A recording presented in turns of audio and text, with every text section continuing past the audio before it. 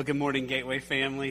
It's great to see you this morning. Hope you all had a wonderful Christmas celebration this week. I want you to find Psalm number 150 this morning. Psalm 150. It's the very last one in the book of Psalms.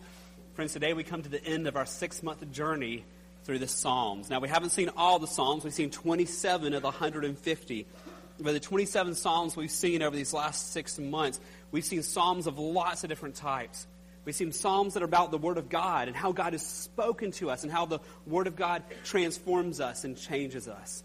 We've seen Psalms that are all about the character of God, how He's all-knowing, or we might say omniscient, how He's omnipresent, He's everywhere, and He's omnipotent, He's all-powerful.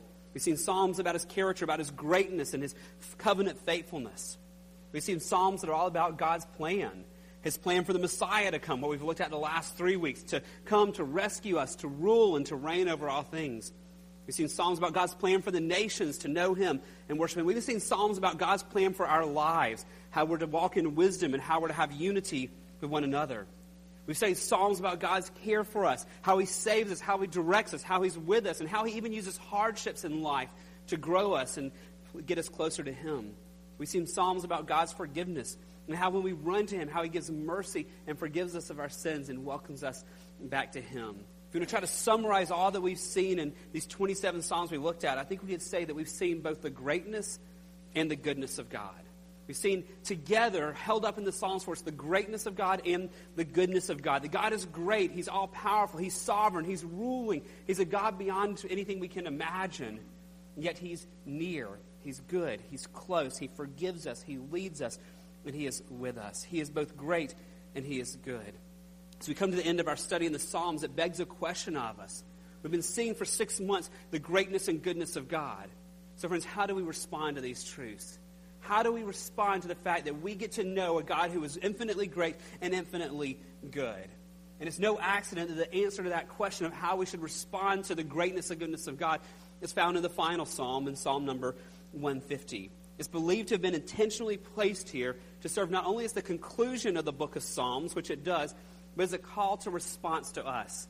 We've seen in 149 chapters of the Psalms how great God is and how good God is. And now in Psalm 150, it tells us what to do with the knowledge that we have received about who God is. So to read Psalm 150 this morning, just be looking for very simply, how should we respond to God? How should we respond to God? Can I ask you to stand, please, in honor of the reading of the Word of God? Psalm number 150. I'm reading out the English Standard Version. The words will also be on the screen if you'd like to follow along there. Psalm 150. Praise the Lord. Praise God in His sanctuary. Praise Him in His mighty heavens. Praise Him for His mighty deeds. Praise Him according to His excellent greatness. Praise Him with trumpet sound. Praise Him with lute and harp. Praise Him with tambourine and dancing. Praise Him with strings and pipe. Praise Him with sounding cymbals. Praise Him with loud clashing cymbals. Let everything that has breath praise the Lord. Praise the Lord. Would you pray with me? Father, we are so thankful for all that You've been showing us as we've been studying the Psalms. Father, as we've seen, once again, all these reminders of how powerful and infinite and sovereign You are. Yet all these reminders of how good and near and close and forgiving and merciful You are to us. God, I pray this morning as we look at this final psalm that You would just stir our hearts afresh with thoughts about how glorious You are and Lord, what it looks like to respond to You for all that You've shown us. And we ask it in Jesus' name. Amen. Thank you. You may be seated. There's one thing I want you to see in Psalm 150 this morning when we think about how we respond to who God is, and it's simply this. The greatness and the goodness of God should move our hearts to praise Him every day. The greatness and the goodness of God should move our hearts to praise Him every day. Friends, if we are in Christ, if we are followers of God, we believe in His greatness, we believe in His goodness. But if we're in Christ, we've experienced His greatness and we've experienced His goodness as well. And that reality should not just be intellectual for us, that we believe it. It should stir our hearts. And by our hearts, I mean our affections, our emotions. We should feel a response to encountering God. And we should want to praise Him for who He is and all that He has done. The greatness and the goodness of God should move our hearts to praise Him every day. Now let's start with this about the greatness and the goodness of God.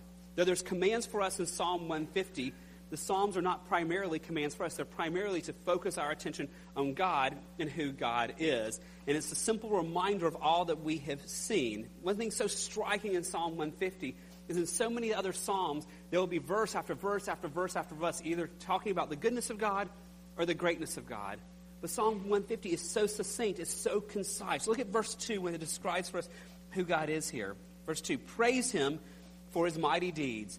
Praise him according to his excellent greatness. Now, it doesn't go into all the elaboration of other Psalms, but it's summarizing all that we've seen here. Notice it tells us why we should praise God. Notice the words for and according to. It tells us why we should praise God. It's because God is good and because God is great. Look at that. First of all, God is good to us, his people. Notice the first part of verse 2. Praise him for his mighty deeds.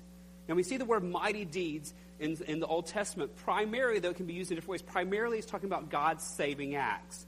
And so when the Jewish people would have heard this being sung, when they would have heard this as a call to them, their mind, when they hear mighty acts, would immediately go back to the Exodus.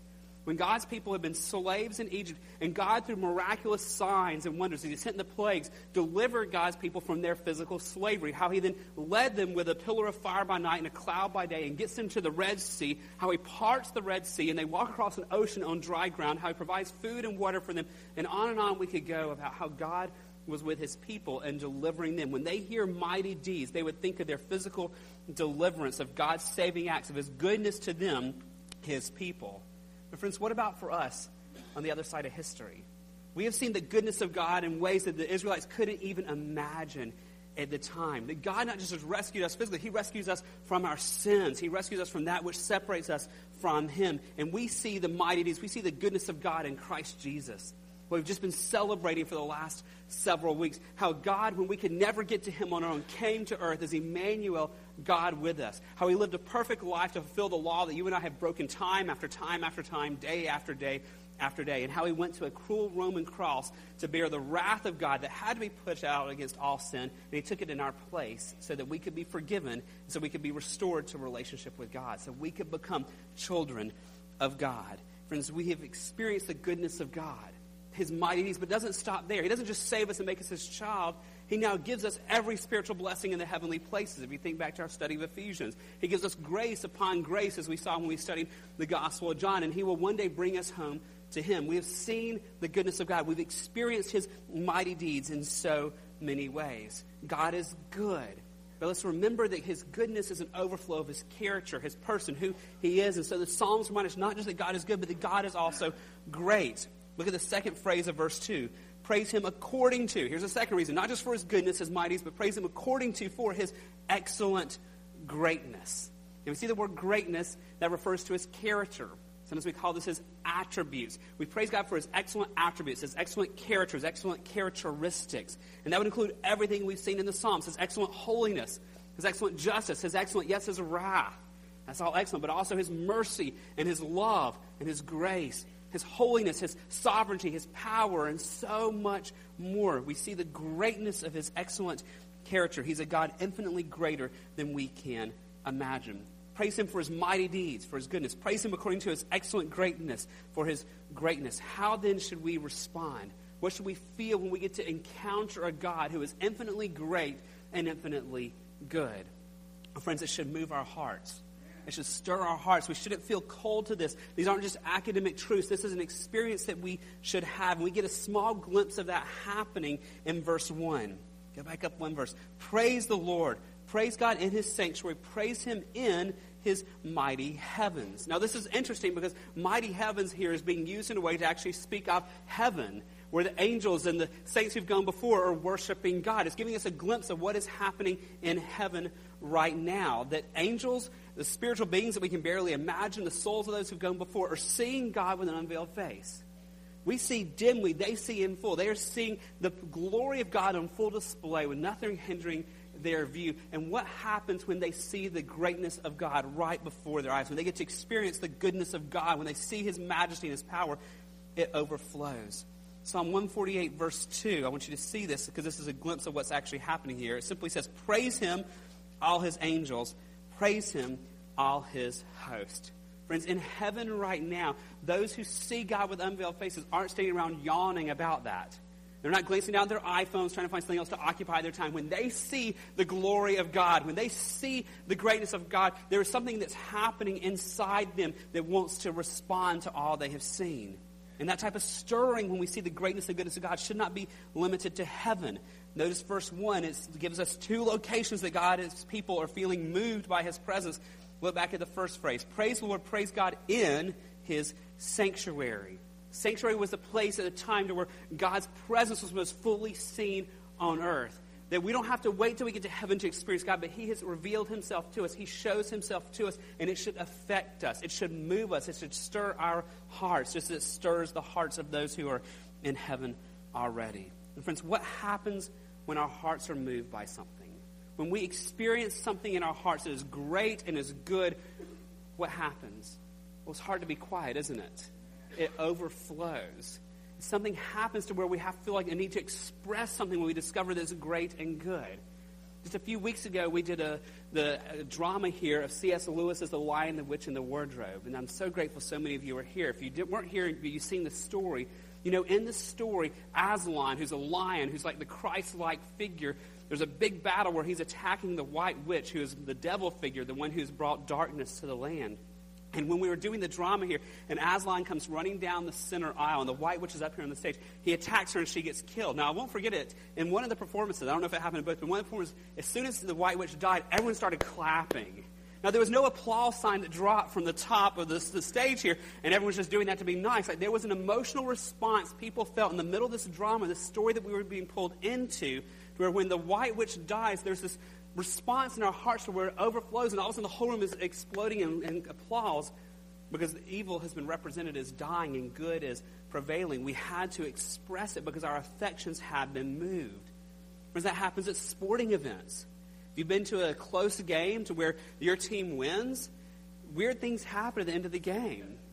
I had the boys with me at Jordan-Hare in a big victory this year, and people I didn't know were hugging me. It was really awkward and strange. There were people down from me. There was like 18-year-olds giving us hugs and 70-year-olds giving us hugs, and people were crying, and I'm like, what is going on here? But there's an emotional response people were having. When your heart is moved by something, you express it. When you encounter something good or great, you feel affections, and it overflows. Friends, as followers of Christ, we've experiencing something much better than any sports team win. We've experienced something much grander than any drama can represent. We've experienced something much greater than any you can see in all of creation. We get to experience God himself.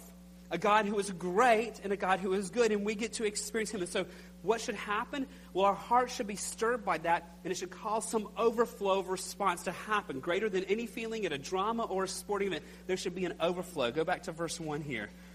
Praise the Lord. Praise God in his sanctuary. Praise him in his mighty heavens. The response that flows out when we encounter God as we praise him.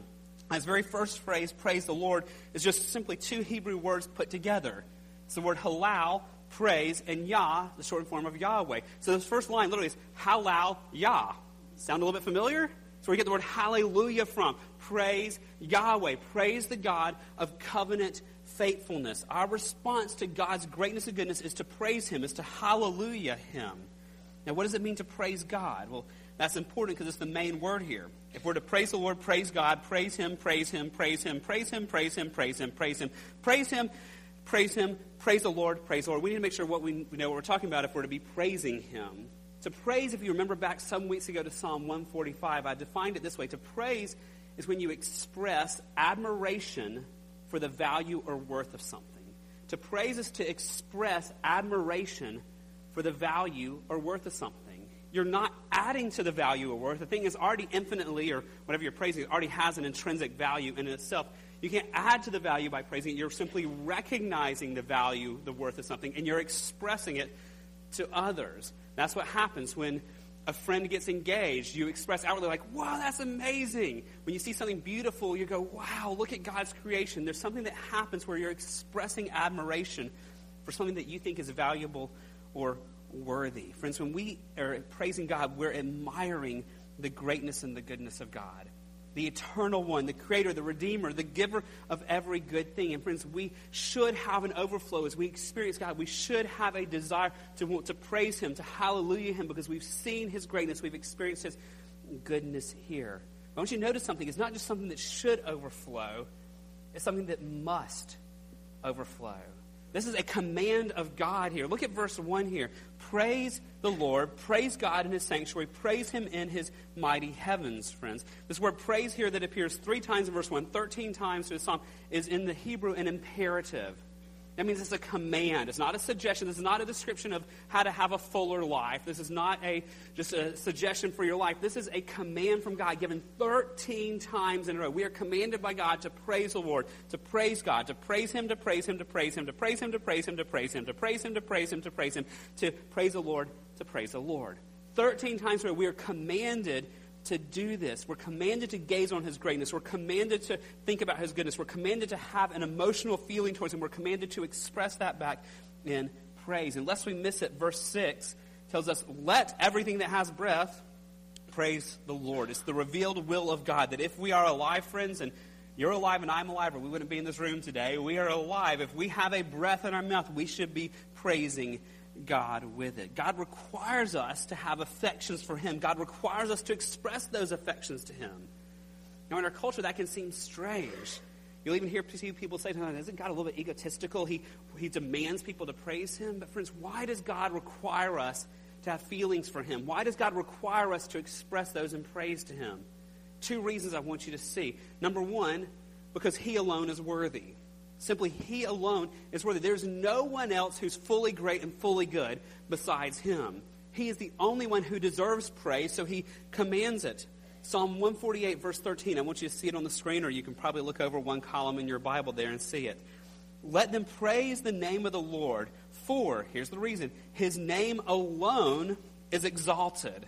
His majesty is above earth and heavens. Friends, it's good for God to require us to have feelings for him. It is good for God to require us to praise him outwardly because he alone is worthy.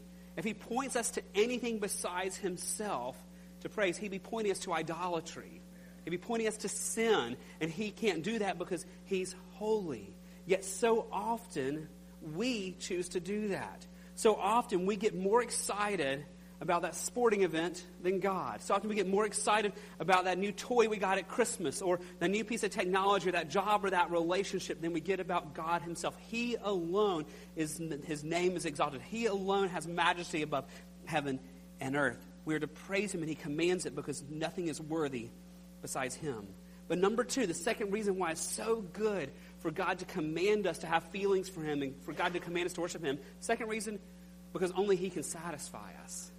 Only he can satisfy. He knows what we need. He knows he made us, and he knows that nothing can satisfy us except for him. Psalm number 90, verse 14. Would you see that up on the screen? He says, satisfy us. This is a prayer to God. Satisfy us in the morning with your steadfast love, that we may rejoice and be glad all of our days. Friends, the feeling of satisfaction you feel after your team has won that big sporting event, it'll fade by next year. It may even fade by the next week, within 7 days. The feeling of satisfaction you have, boys and girls, after that new toy you got at Christmas this year, it'll fade. And some of you may already have faded, though it's just a few days ago. The satisfaction you think you have when you get the new iPhone, the new toy, well, it goes away when it breaks or becomes obsolete and your friend now has the quicker, better processor and all that stuff. The satisfaction you think you have with that relationship won't satisfy because we're all humans. We all are frail. We will all let each other down. None of those things will fully satisfy us, but God will. I love how it says in Psalm chapter 4, verse 7. This is not one of the songs we studied together, but it's one that hopefully we'll do again in the future. But I love what it says here. You have put more joy in my heart than when their grain and new wine abound. Friends, nothing in this world can truly satisfy us apart from knowing God. And he will satisfy us in a way far deeper than anything the world can offer. The satisfaction you and I can have from abiding in Christ and knowing God is far deeper than any satisfaction of a sports victory, a new piece of technology, a new toy at Christmas, a new relationship, a new job, anything else. Only he can satisfy us in deep ways. And so God, in his goodness to us, commands us to look upon him, commands us to feel affections for him, and commands us to express those affections for him outwardly in praise, because it's good for us, and it will give us satisfaction. So if you want to pull that together, why does God demand us to have feelings for him and respond? He does so for his glory and for our joy. Because when we have affections for God that overflow in praise, God gets the glory, friends, and we get the joy. He gets all the glory, and we get the goodness of the experience of the joy of him. Friends, the greatness and goodness of God should move our hearts to praise him. But I want you to notice something in this psalm that's very much like the other psalms we've seen. Praise of God is not limited to Sunday mornings. Praise of God is not limited to the hour we're in here now. It's good, all that we've done this morning of praising God for who he is. That's good, and we should be doing that. But it should not be limited to this week. Our praise of God should be ongoing day by day, every day of the week. And maybe thinking, I didn't see that here in this psalm, but it's here just in poetic form like so many of the other parts of Psalms. The reminder here to praise God every day is actually seen in the description of the instruments. Now, this kind of, I'm serious about this, so we can miss this, but there's a reminder of the daily need to worship God in the way the instruments are described. Look at verses 3 through 5 here. Praise him with trumpet sound. Praise him with lute and harp. Praise him with tambourines and dance. Praise him with strings and pipe. Praise him with sounding cymbals. Praise him with loud clashing cymbals. Now, friends, this is absolutely fascinating to me, the instruments that were picked by the psalmist whoever wrote this one. Because he's not sitting around going, okay, what instruments can I think of today? Let's do a trumpet. Okay, what else is there? How about a flute? Maybe a harp. What's next? This isn't like a random list, though it may seem that way to us. In this list, there's two different percussion instruments that are mentioned, the tambourine and the cymbal. The tambourine was used in the temple for worship. The cymbal was used outside of the temple for their ongoing celebrations and praise of God. So you have two instruments mentioned here, both percussion, one in the temple, one outside the temple. Same thing with the wind instruments. You have two wind instruments mentioned here, the trumpet and the lute or the flute. Now, the trumpet was used in the temple, but the lute, was used outside the temple, not in the temple. It was used in the homes and common everyday use as music was a part of people's lives. So there's a point being made here. If you're in the temple, praise God with your voices and with instruments. If you're not in the temple, keep praising God with your voices and with your instruments. Doesn't matter where you are, the location, God is to be praised by you. So use your voices and instruments, whatever you can find to praise God wherever you are. But it's not just the location that's being mentioned here. It's the occasions that are being included in this. The point of a lot of these instruments is they're used in different times of our life, different seasons for different things. The trumpets were used for national celebration. There was something big that brought Israel together. There'd be a lot of trumpets being blasted to get people's attention. So that was a national celebration. But it used a cymbal and dancing with the cymbals for times of joy. So if something was exciting in your life, maybe even in your home, you'd use cymbals and dancing to show your excitement and praise to God. If you used the flute, you were praising God in the routine, everyday part of life. And so the point here is if you're having a big celebration, praise God. If you're at home, praise God. If you're at the temple, praise God. If you feel joy, praise God. If you feel sadness, well, keep praising God. There's no situation where we can't find a reason to praise God. That day by day by day, at any place and in any situation, we should be finding ways to praise God in all these things. The greatness and the goodness of God, friends, should move our hearts to praise him every day. You know, that raises a question for us. If this is what God requires of us, that a God who is infinitely great and infinitely good requires us to gaze upon him, to have affections for him, and to respond in praise to him, not just here on Sunday mornings, but all throughout the week, how do we cultivate a lifestyle of praising God in this way? What is our responsibility? What are some steps we can take as we enter the new year to grow in praising God every day? I want to give you three things I think will help us grow, help me grow and help all of us grow in cultivating a lifestyle of praising God wherever we are every day. Three things. Number one, simply study God's word. Study God's word. Remember, praise is expressing admiration for something that you value or find worthy. That means you have to think about it. And how do we be reminded of God's greatness and goodness? How do we think about God? Well, we go back to his word. Friends, I can't help but wonder if sometimes our praise in our personal daily lives, or even our praise in this room, may feel dry in our hearts because we haven't taken time to gaze upon God's greatness and goodness through his word in the days before. Our praise is a response. It's an overflow of us seeing God. So how do we focus on God? Well, we go back to his word. Remember Psalm number 19 when we looked at that one? Psalm 19, verse 7.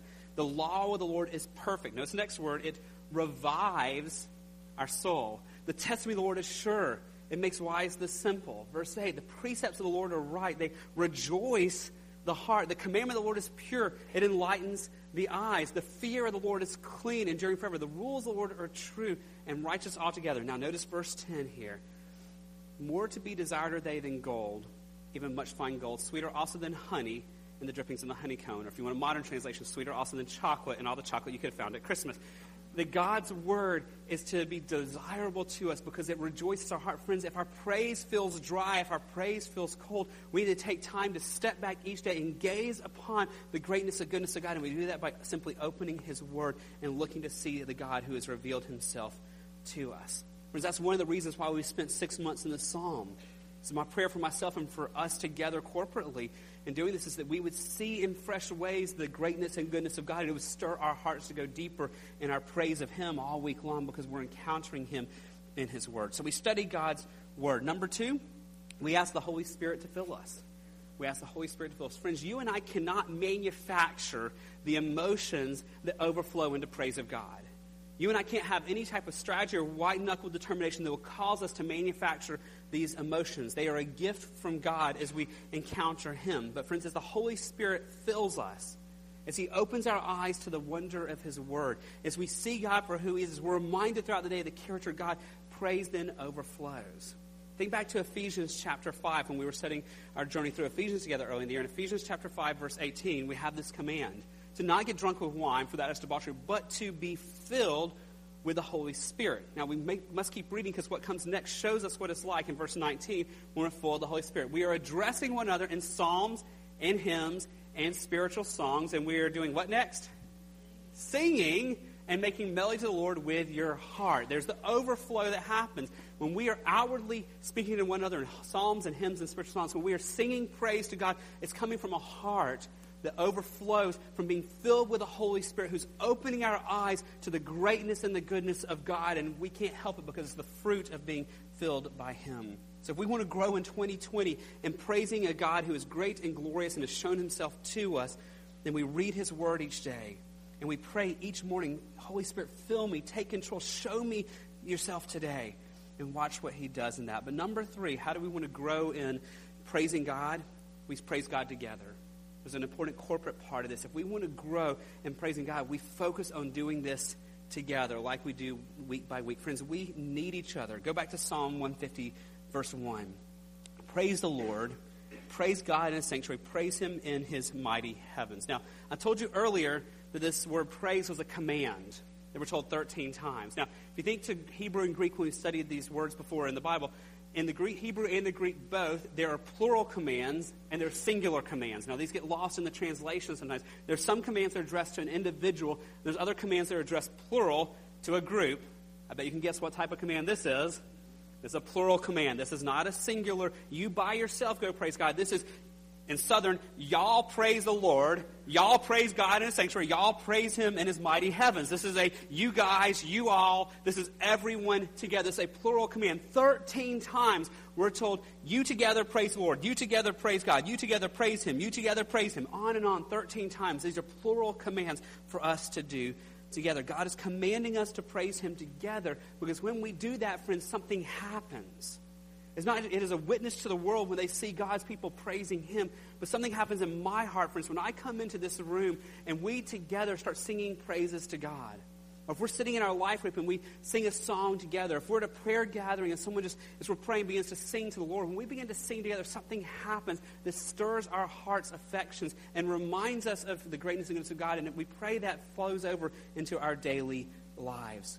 So, friends, as we enter 2020 and start a new year ahead, I don't do resolutions, but one thing that might be good for us to intentionally set aside time for this year is to day by day open God's word looking for the greatness and goodness of God.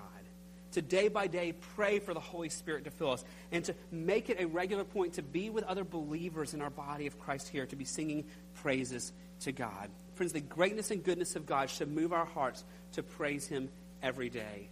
And I pray this year as we start a new year that God will give us much grace upon grace, to where our heart's longings grow to know him more.